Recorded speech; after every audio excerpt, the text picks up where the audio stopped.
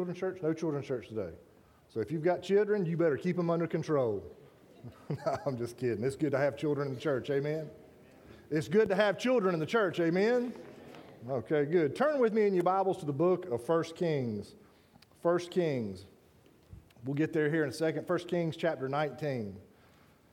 You know, very early in life, our teachers and our parents tried to instill true lessons in our lives that we could reflect on later on in life to help us as we grow. Do y'all remember those life lessons your parents used to tell us? Y'all remember? Some of them we remembered and some of them we forgot. But here are some of them. Here are just a few. Y'all remember this in kindergarten? They taught us how to share with others. Now, some of us do better with sharing than others, right? But we learned that lesson a long time ago, Ricky Tyre, that we are to share with others. Here's another one. Don't say ugly words. Well, hold on. As we get older, this is what we say. Well, what exactly is an ugly word? That's become a relative term. Well, you know what an ugly word is, don't you, Shaggy? I mean, we all know what an ugly word is. But we learned early on, don't say ugly words. Here's another one. Don't put that in your mouth. Don't put that in your mouth. Listen, y'all, we've got a granddaughter. Her name is Wiley. Hey, Neil, I'm bouncing. Do you hear that echo? Do you hear that? Okay, thank you. I don't know what, that child tests everything by putting it in her mouth. If anybody is going to get sick, that child's going to get sick because she puts everything in her mouth. Here's another one. Don't touch that, and just a few minutes later, what do? Exactly. See, these are just a few and many, many more life lessons that we learned as we grew. One of my favorite life lessons was if you try really hard, you can accomplish anything. All you have to do is try. Y'all remember Little Train That Could? I mean, that's what we learned. I remember sitting in Miss Curtin's kindergarten class. We read that book, The Little Train That Could. Y'all remember when he was at the bottom of the hill, what did he say? I can't do it. Then as he started going up the hill, he said, I think I can. And he got to the top of that hill, and I know I can. Y'all, come on, listen, y'all. Come on. Y'all going to have to go buy that book and read it. But at some point, the little train got positive when he knew that he was going to make it to the top. You may be asking yourself, what does this have to do with the Bible, Brother Kyle? This is a new year. Well, it is a new year. It's a new year. The old year is gone, praise God. Amen? It's gone. I had enough of it. And 2020. If you are a Christian, there are life lessons God is teaching us all, and we need to remember them. The life lesson that we have been taught from God, yet seems to be forgotten more often than any others in Scripture is this. You've won. You've won. If you are a Christian, if you are a blood-bought child of the King, you have won. Satan has lost, and listen to this. You're going to make it. If you are a child of the King, you win. You win. Satan has lost, and it doesn't matter what type of situation you're in, you are going to make it. You're going to make it. Yeah, Pastor. Yeah, I know I'm going to make it, but I still get a little scared from time to time. Anybody in here guilty? I know that I've won. I know that Satan is lost. I know that I'm going to make it, but I still get scared from time to time. Anybody guilty? I'm guilty. Y'all, let's see another person in Scripture who's guilty. Y'all want to see him? Look at chapter 19 of 1 Kings. Chapter 19 of 1 Kings.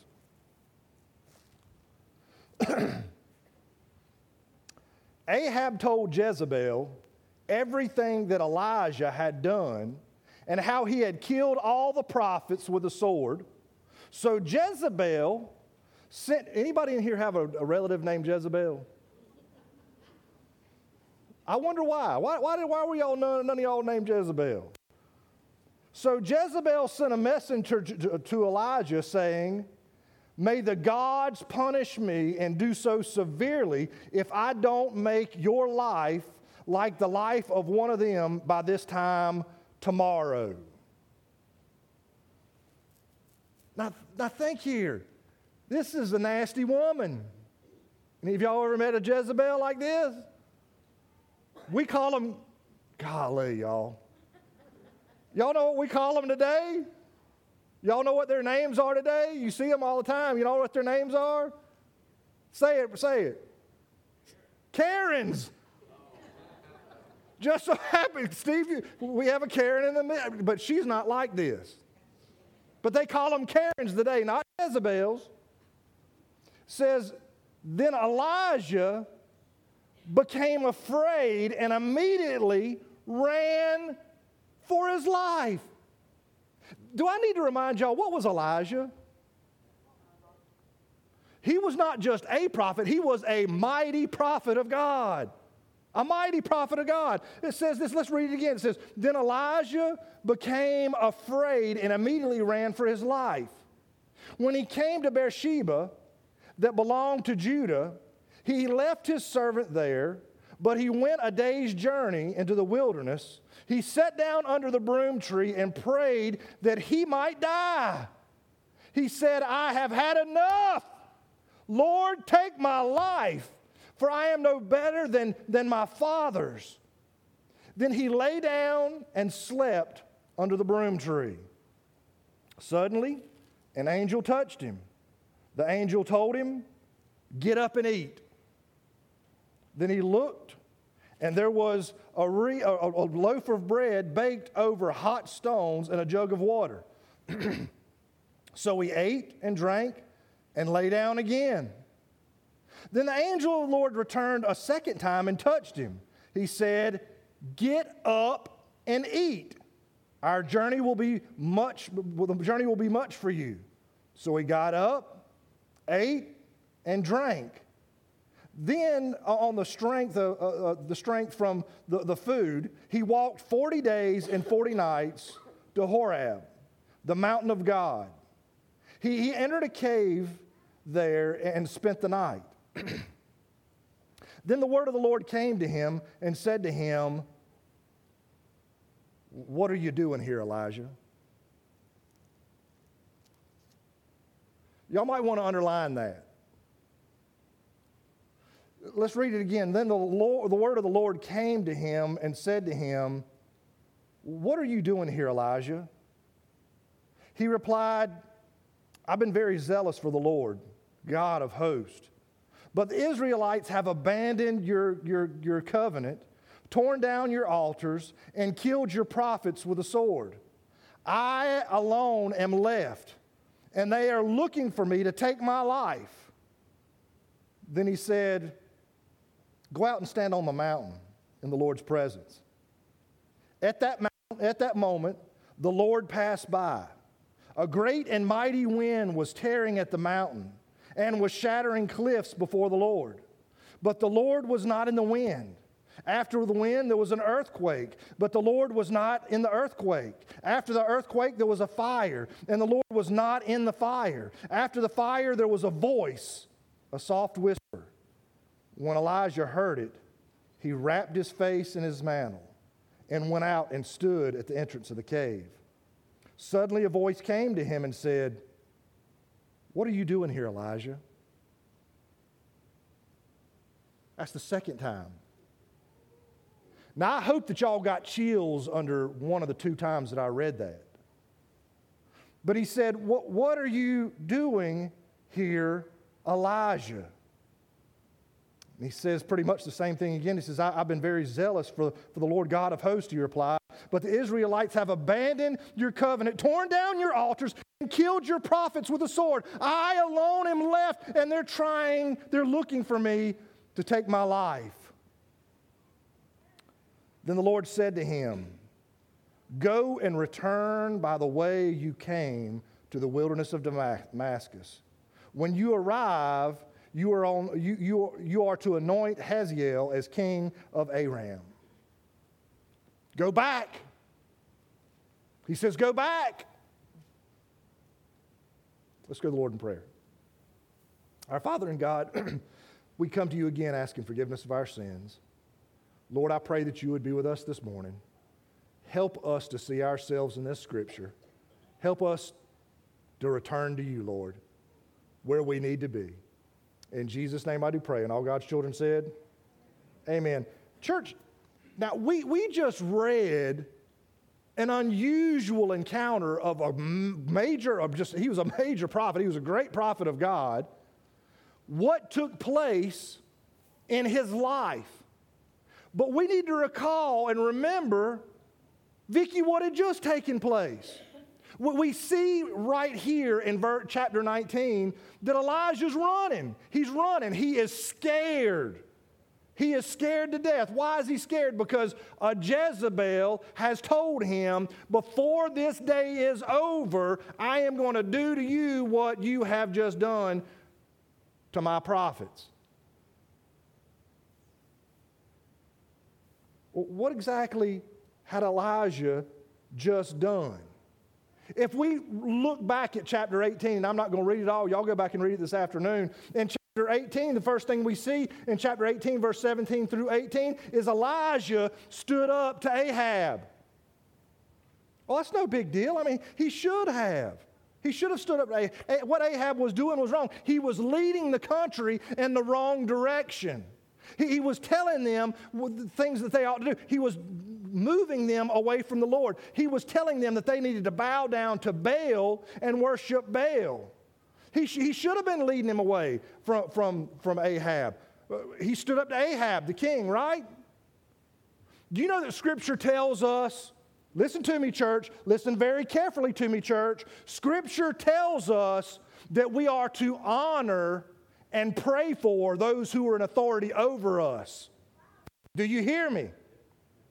But it also tells us to stand up and point out when they do something that is wrong as Christians. And you see that in chapter 18. Elijah stands up to Ahab.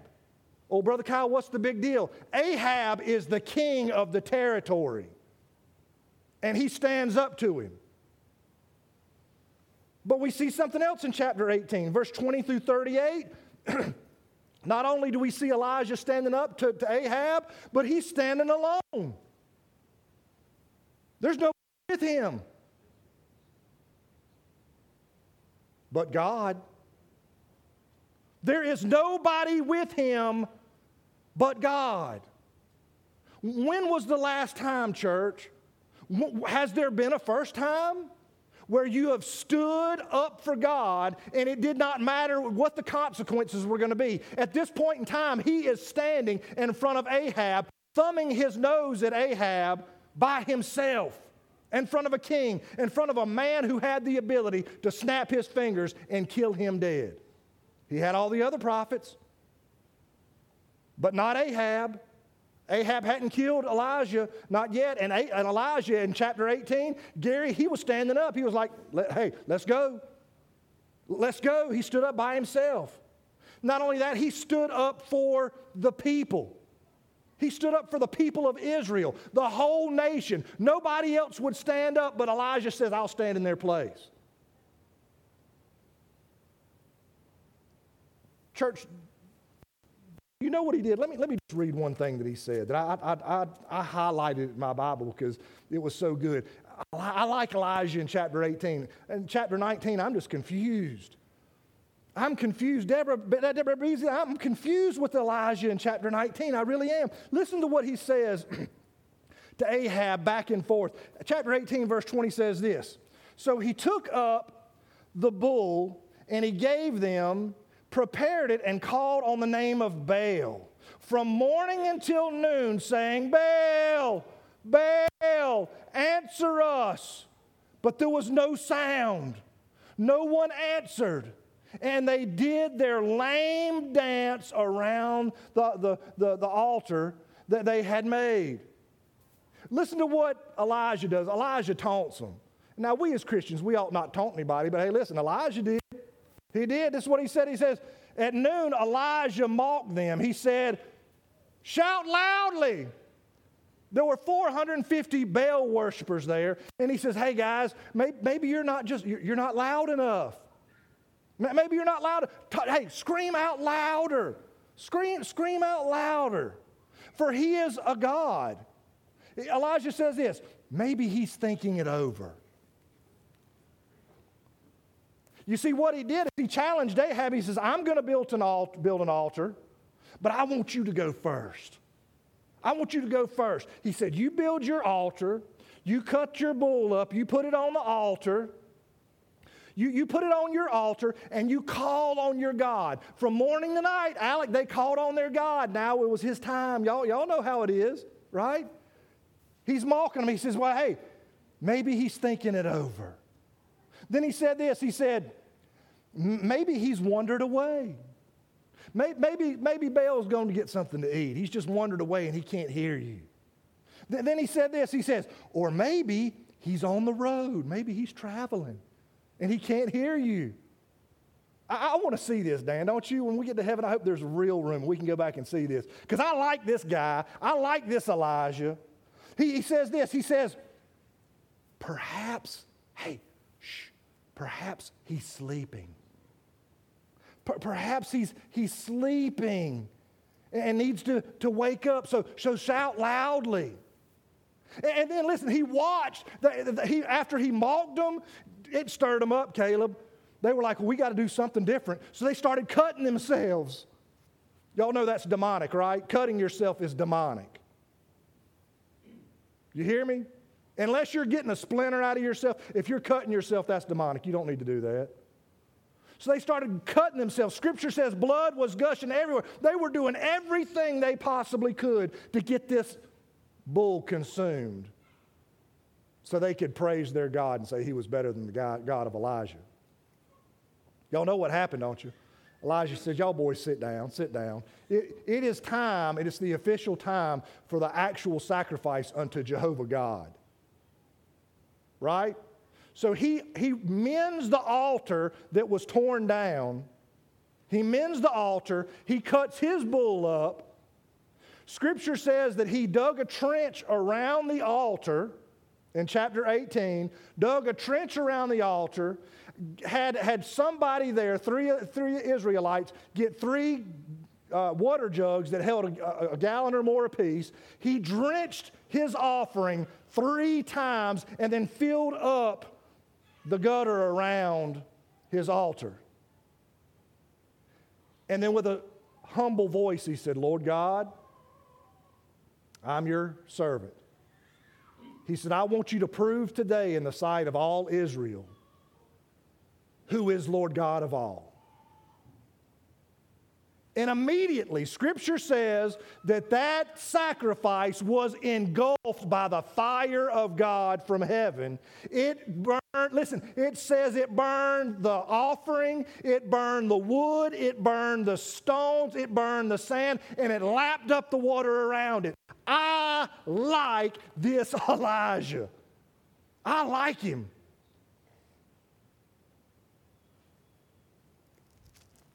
What happened between chapter 18 and chapter 19? Jim, what happened between chapter 18 and verse 19? What happened in chapter 19? Elijah, Scripture says, got scared. So here is some biblical wisdom for when you get scared. If Elijah's going to get scared, Becky, we all have the ability to get scared. I just did a survey a few minutes ago and we all raised our hands. I mean, listen, we've all gotten scared, even though, listen, we know we win. We know we win in the end. Satan loses, but we still get scared. I hope I don't get scared in 2022. I did in 2021, Steve, a couple of times. I know I did in 2020. Hey, listen, I remember coming home a couple times. I think I nearly died from Lysol and poisoning. Any of y'all else? When all this junk first started, I'd come home and Amy was spraying the doorknobs, the door handles, the commode seat, the commode lid. She was spraying the refrigerator handles, the handles to the cabinets, the everything you turn on, turn off. She was spraying it all. I nearly died from inhalation of Lysol.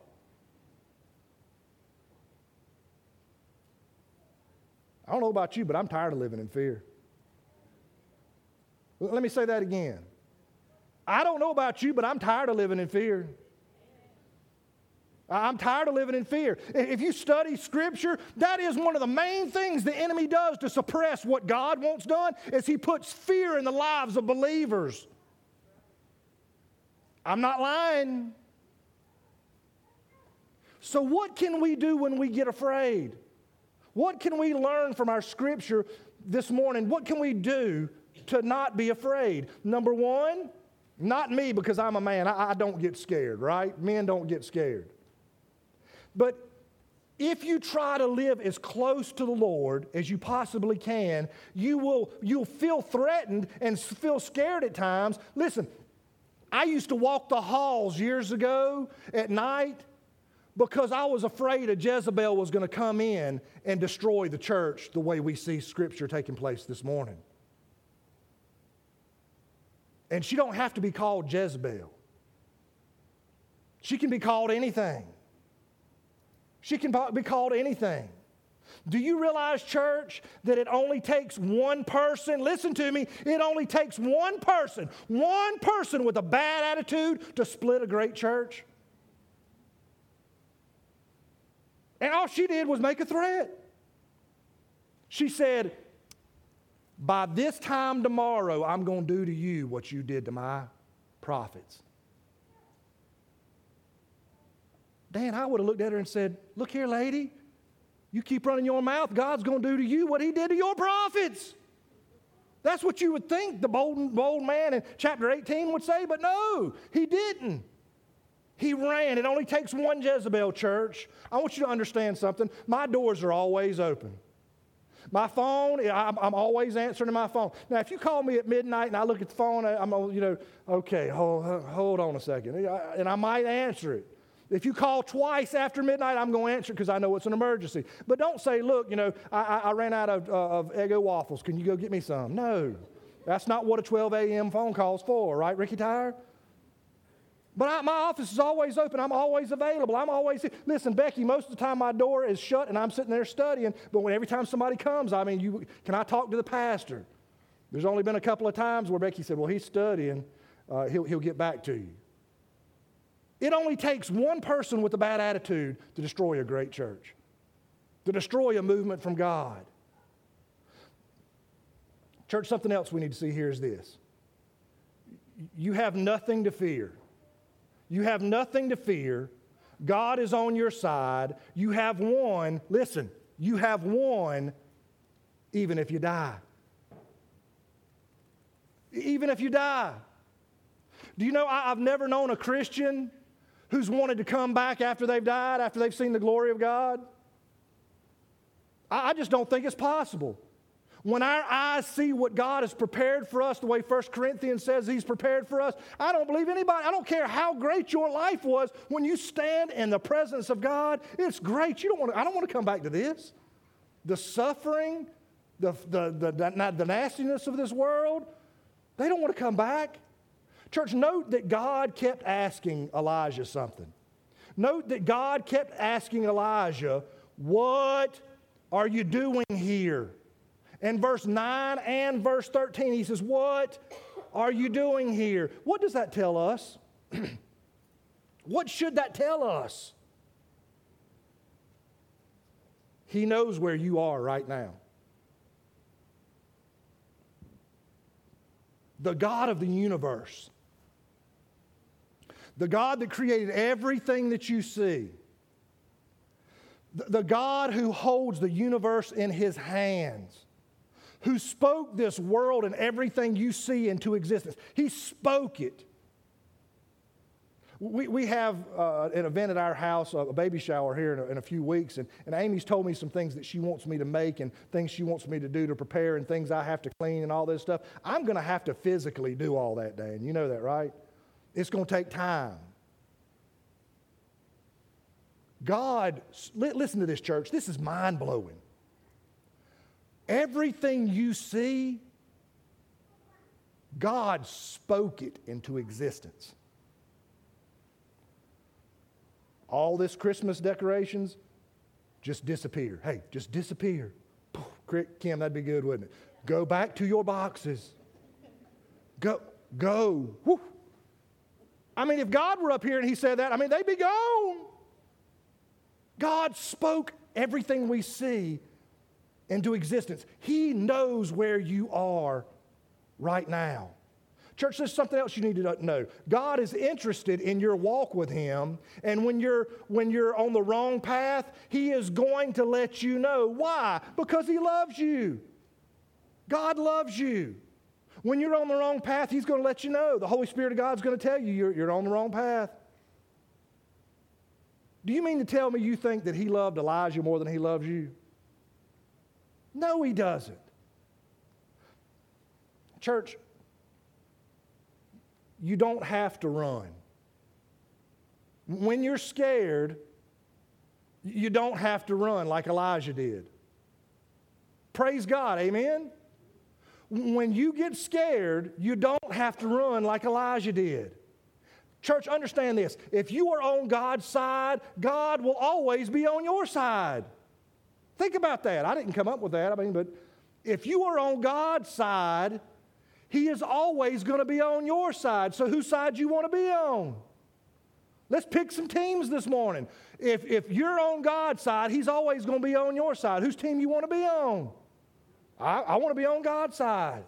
One of my favorite people in all the world, Ergen Kaner, used to say this.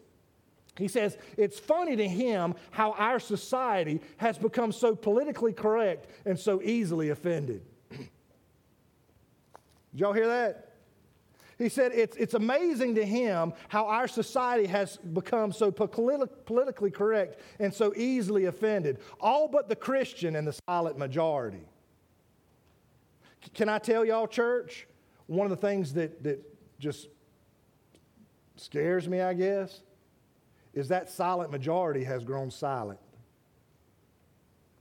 We, the Christians, need to stand up just like we see Elijah, not in chapter 19, but in chapter 18. Church, did God not protect Elijah when the odds were stacked against him in chapter 18? Jesse, I can't imagine somebody doing that. That'd be the equivalent of somebody going to the White House today, walking through the gates. Y'all know what happens when people do that. From time to time they do that, right? Walking through the gates, standing in front of Joe Biden and saying, come on, we're going to have a face-off. Man, I'd like to see that. Listen, church, I have never, ever paid for a pay-per-view event. Never.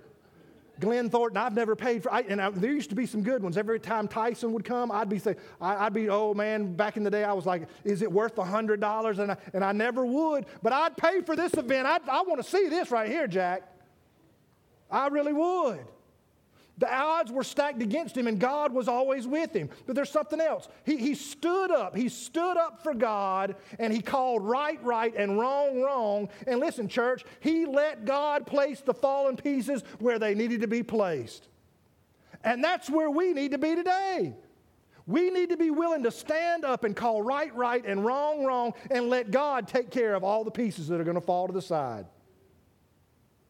If not now, when? If not now, when? We are fast approaching what Revelations tells us. Y'all do believe the Bible is true, right? We're heading towards a one-world economy, a one-world religion, and a one-world government. Brother Kyle, that's silly. It's Scripture. It's Scripture. And when we see it happening, we need to point at this Scripture and say, listen, you need to get your walk right with God because it's coming. We can't stop it. If you can't look at the events that have taken place in 2019, 2020, and 2021 and see that we're fast approaching this, you need to get in your Bible, because it's coming and we can't stop it. We couldn't stop it if we wanted to stop it. Something else we need to see is this. We need to stand up for God and know that you're going to make it even if you are standing alone. That's where it really gets scared, isn't it? That's when we really get scared. That's when it gets scary. When we don't have anybody with us. Y'all remember that lame brain little person on the playground when we were kids? When he had 4 or 5 people around him, he just run that mouth. Y'all remember that person? I remember them. They just run that mouth. But when they were by themselves in a hall by the water fountain and you walked up, they didn't have anything to say, did they? We need to be willing for God, not for us, not for a pat on our back, not for a star on our chest or a badge or a new stage of development. We need to, because of ourselves, be willing to stand up for God even if we're standing alone. I like the Elijah in chapter 18. Chapter 19, it worries me. Church, I want to ask you a question that God asked Elijah. Y'all ready? What are you doing here? What are you doing here? God created you from the tops of your feet tops of your head to the tips of your toes to serve Him, not to serve yourself.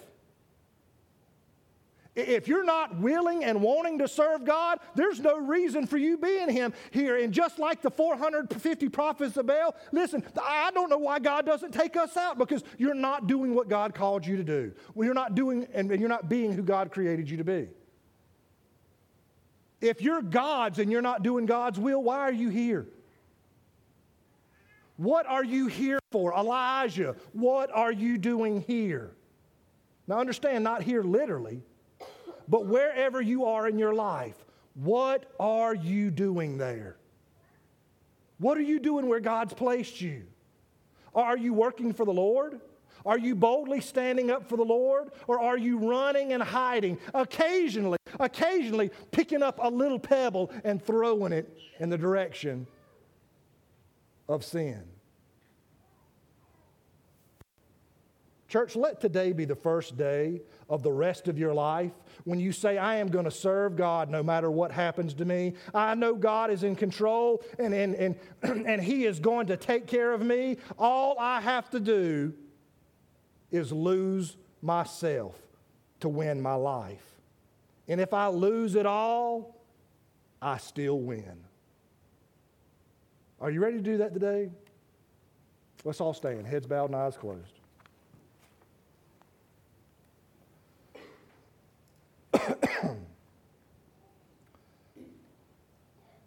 Father, we thank you right now for who you are, for knowing, God, beyond any shadow of doubt, that you are always with us. You know exactly where we are. Sometimes, God, we find ourselves not knowing where we are, but you know exactly where we are, even when we don't know where we are. And we praise you for that. We praise you, God, that you come after us because you love us. I pray that you would be with us right now during this time of invitation. Help us to see ourselves as you see us, Lord. In Jesus' name I do pray. Let's all stand with heads bowed and eyes closed. Do you need to come and spend some time with the Lord? Do you need to make a commitment to God right now that you're going to do what He's called you to do? Will you come?